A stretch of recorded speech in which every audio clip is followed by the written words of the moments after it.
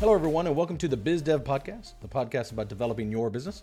I'm your host, David Baxter, and I am joined today, as usual, by my co-host, Gary, the professional yodeler Voigt. You weren't supposed to tell everybody that, but hey, how's it going? And we're here to discuss topics ranging from tech news, software development, small businesses, startups, leadership, and strategies for growth. It sounds like a lot, but they are all related. We'll also try to keep you mildly entertained as we go. No promises. All right, speaking of entertained, look at this segue.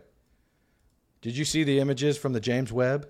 I'm still looking at them. And when I say still looking at them, it's just that one. Like, I can't stop going from corner to corner to corner, trying to figure out every little light blip, whether it's a galaxy, a solar system, a star, whatever. It's insane.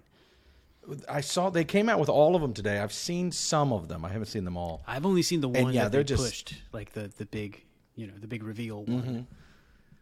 Yeah, no, they get cooler. They actually get cooler because they're zoomed in a little bit, if that's the right word. I don't know. The thing I don't like about it, I'm just going to say, because this is ignorance talking, I will readily say that. I know that those colors are fake because that photo that everyone's looking at was taken only in infrared, meaning there was no color at all.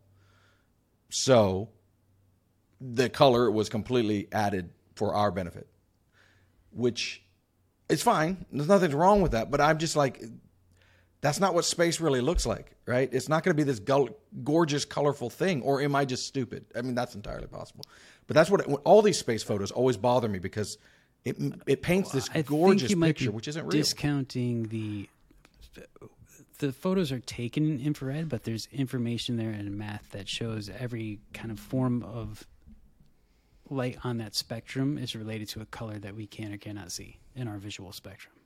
So you're saying to me that if I somehow could see one of those amazing things with my naked eye, which I know is impossible, but that it would be that orange color potentially? As far as we can tell from the way human eyes see color, this is as close as it would actually be. This is accurate. Based on... I mean, it's amazing. It's just like your color produces... anything away from it. Your computer produces color based on light, right? Your monitor only outputs red, green, blue, and white light. So that combination of those is what gives you the colors. Now, when they're looking through this infrared, where they're taking the pictures and they have the readings and the numbers from the actual spectrum of light, I think they're able to assemble the colors from that. Okay. I mean, I've never, and that's the best explanation, honestly, that I've heard. Because everybody else is like, I don't know. I like the idea that it's seeing 13 billion years of light. Yeah, I mean, it's crazy. It's so cool. I don't want to take anything away from it because I know, and especially when you look at some of the other ones, there's another one of the pictures that shows a black hole, but it doesn't. It shows the light around it. It's so stupidly bright because it's sucking in all that light. They say it's 40. Oh, I don't know. I just had it up actually. It was, what is it? 40 billion times brighter than our sun. I mean, crazy. The numbers don't make any sense. That's insane. It's just, this whole thing is just so wild to me. I'm a huge space nut. It always makes me sad because every time I see something like this, it is further proof that Star Trek can never happen. Yeah, I thought you were going to say, makes you feel insignificant, like we just exist on a speck of dust going through an endless, but you're like, no, makes me mad at Star Trek. I want to be, our laws of physics prevent Star Trek from happening unless you can figure out wormholes, which is a whole different thing, and I don't know anything what I'm talking about. But like these galaxies that they're showing are so far away that even if Star Trek did exist, you'd still never make it. Like ever. In a million years. At light speed, you're not hitting. Even if those even still exist. That's the other thing. Sure, yeah, it might be gone. What the universe is endlessly expanding infinitely upon itself. There was a quote never idea that I want to read that they said when they announced the first one. What was it? It was if you held a grain of sand, this isn't the exact quote, but it's pretty close. If you held a grain of sand at arm's length, that is how much of the universe you are currently seeing. Wow. That's how small this amazing picture really is of the universe. It's just so cool.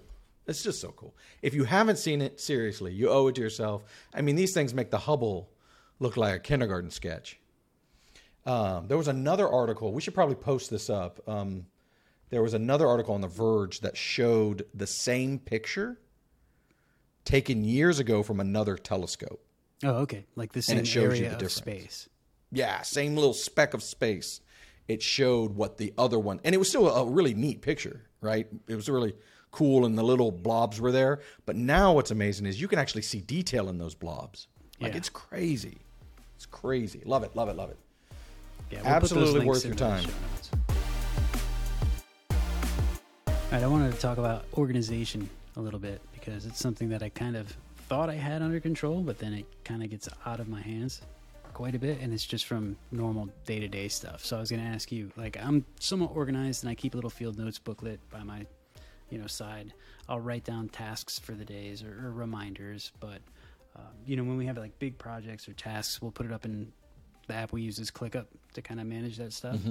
And then we put other smaller tasks within that. But so I kind of keep my projects and my task lists and my reminders somewhat together. And I tend to find the little things throughout the day, like questions coming in or small little favors or requests, or, someone's like, just real quick, can you get me this? Or, hey, can you just send me this real quick? Those seem to kind of build up and kind of steer me away from the task that I've written down, or it seems like it's just taking too much time in between, and I can't really laser focus on seeing what the big picture stuff that I need to get done and out of the way. I don't know how to clear that other stuff off my plate and just get to the big items. And I know we've talked about this before, and you have a lot of good methods to kind of handle this. And I thought, well, I'm sure those methods you probably built up over time out of necessity, because when you go from being a freelancer to then starting a small little agency and then building it up to what you have to be able to focus on the big picture stuff. So I think my superpower, as it were, is I can jump between tasks with very little ramp up, which is relatively unusual, especially for a developer. Most developers need like 20, 30 minutes to get in the zone. I've never needed that.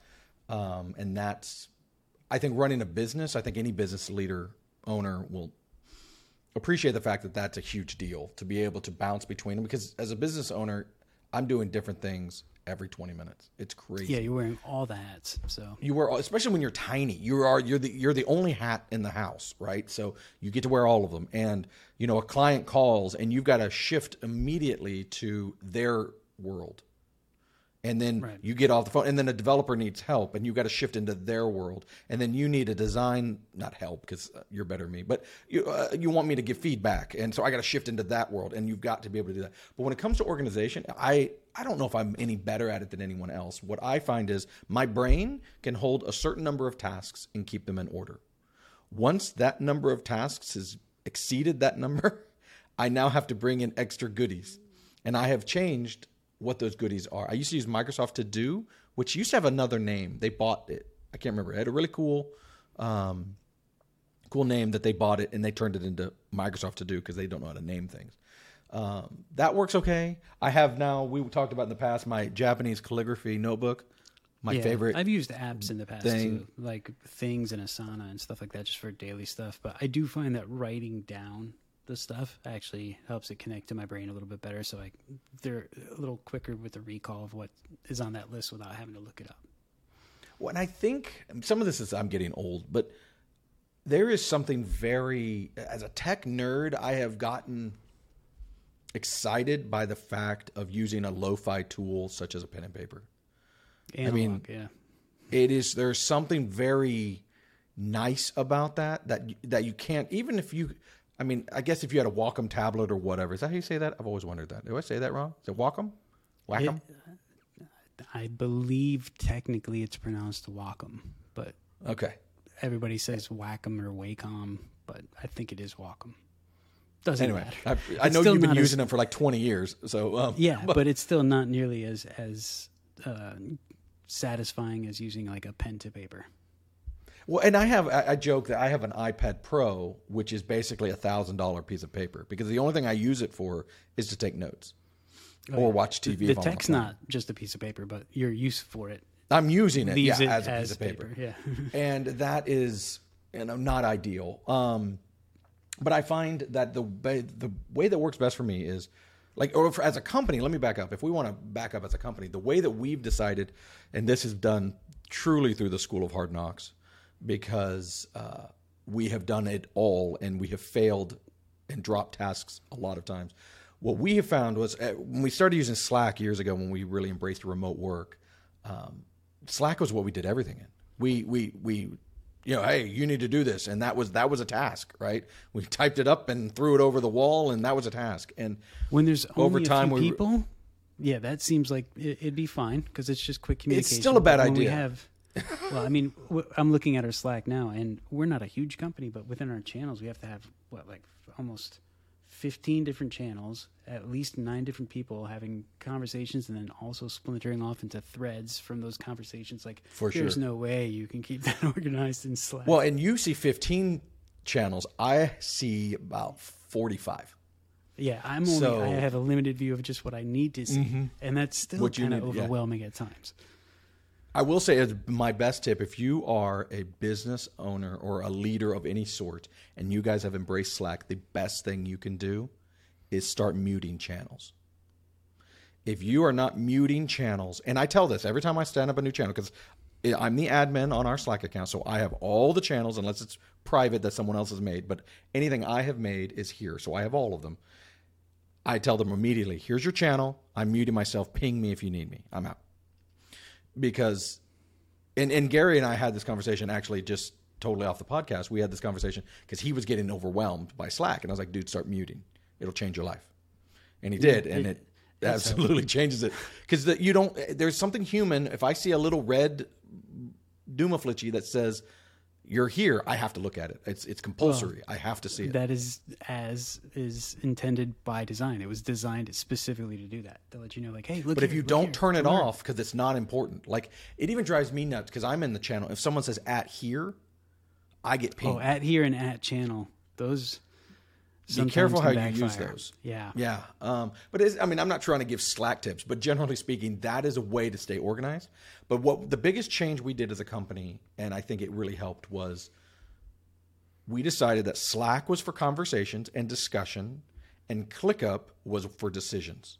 So me and Gary will be chatting, and we decide this is the right way to do it. We then stop the conversation, create a task in ClickUp, and we move on. Because ClickUp's not going to get buried behind 5,000 things like we were just talking about. And that made a huge difference. Now we have tasks and then inside of ClickUp, which is why we use it, but this isn't an ad for ClickUp. You can do it in any of them. But you can then converse inside ClickUp about that task. And that's really handy. And discuss and upload images and links and videos and all that stuff too. And that's really handy. And again, ClickUp is not magical. Jira does this. Asana does this. It's fine. I mean, whichever one you want to use. But when you make a decision, put it in your management tool so that you don't have to now keep it in your brain, because it's going to get lost in Slack, guaranteed, or Teams or whatever you're using. I think that would be the number one thing. Trying to do at this point, I'm taking your advice, muting channels. ClickUp is where the big overall arcing project picture lives.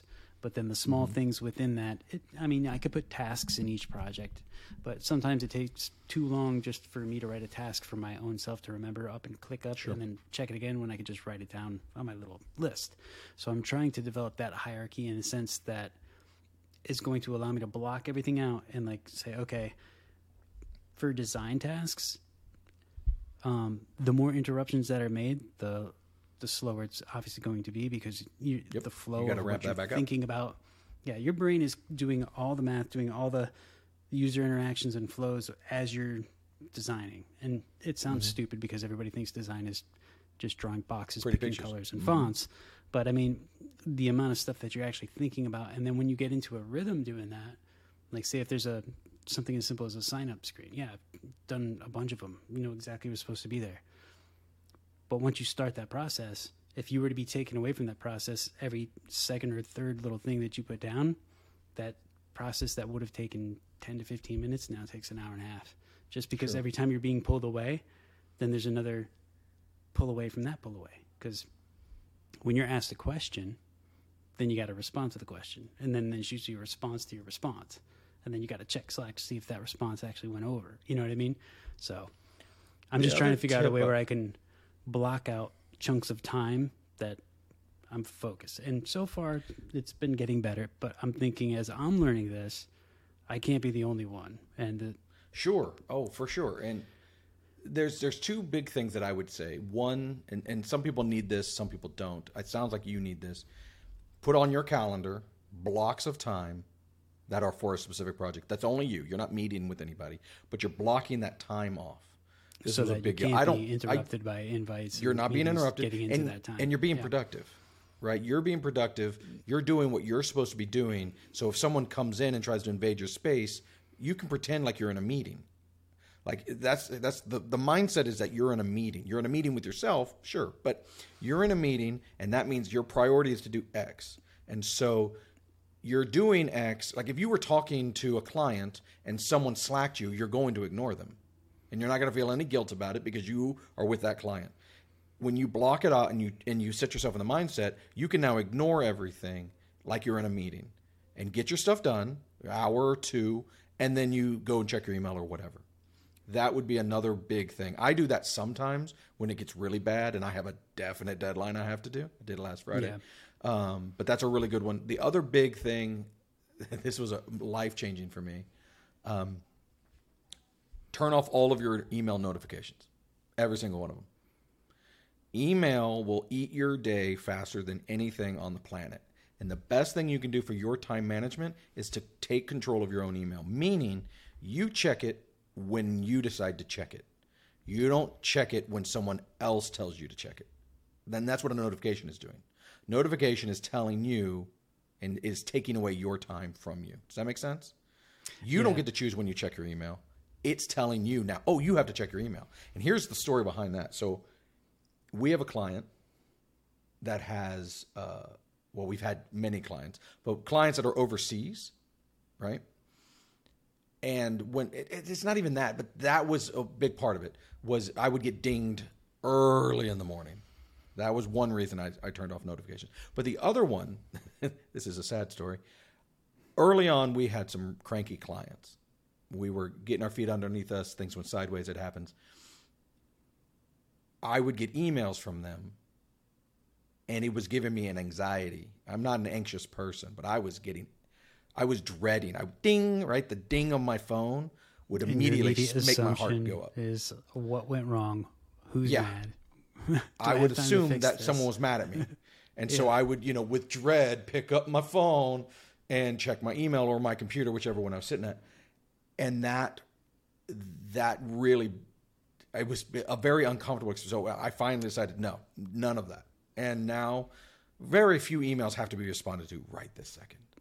I do leave Slack notifications on because the only people in Slack are my people, and they need to have access to me. So I leave that on. But turn off your email notifications. It will change your life as a business owner or leader. I mean, you don't have to be the owner, but anyone who leads people or is client interfacing, holy cow. But I will tell you, you will feel like you are letting your clients down by doing that. But I promise you, you're not. Yeah, I've also read things, just other ways designers and creatives get organized. One of the methods, and this was from Matthew Encina, who was a designer that used to work at the Future. Is that John Cena? Blind. No, he's not John much Cena. Smaller and way cooler. No, but he had this thing. I don't remember the name of the method, but the takeaways that I got from him were, apparently there's during your normal time of the day between when you start work and when you end work, there's usually a 90-minute span of time that you can actually achieve like the highest level of output. And if you have 90 minutes of uninterrupted time per day, you'll probably be able to get 3 to 4 hours worth of work done within that 90 minutes, as long as it's uninterrupted and it's in that right part of the day. And everybody's part of the day might be a little different. It might be mornings, like, get your coffee, turn everything else off, write down your task and start. Or it could be some people in the afternoon after lunch when they feel more energized. So you got to kind of have to figure that out for yourself. I have two of those. Yeah, another method was I'm jazzed up about 10 a.m. and I'm jazzed up about 2 p.m.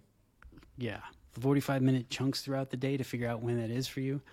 Typically, the idea of this whole thing is when you start dedicating yourself to that 90 minutes, you're going to get a lot done, and it's going to go by, and it's going to go by fast. And next thing you know, that 90 minutes turns into 3 hours, 3.5 hours, 4 hours. And then the more output you have per day, just from that practice of turning everything off, focusing in, and going for a stretch of time uninterrupted.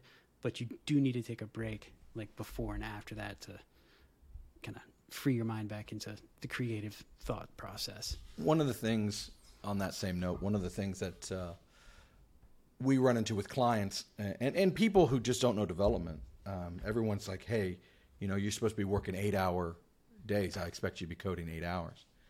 And what you learn by working with developers is that is not possible. No. Unless you just want to burn them to the ground. Yeah. I mean, unless you're on an assembly line in a factory, most people cannot actively just work in a situation like that where it's, 100% brain to brawn trying to solve problems and knock things out for that stretch of time effectively. If you have a cerebral job, and that could be anything, but any, creative, mind-specific job, you probably will get 4 hours max out of that person, out of productive time. And of course, crunch time, there are exceptions to that rule, but generally speaking, day in, day out, if you get 4 good, solid hours of development out of your team, you're doing okay. And that's just, but it's important to know, it's like, well, then you should only be billing me 4 hours a day, right? That's the next follow-up for that. The problem is it takes 8 hours to get that 4 hours. Does that make sense? That's the kicker. Yeah, it's got to be able to let your mind relax, not react. Relax. You've got to let it breathe, get creative, because most of the stuff's a creative process of some form.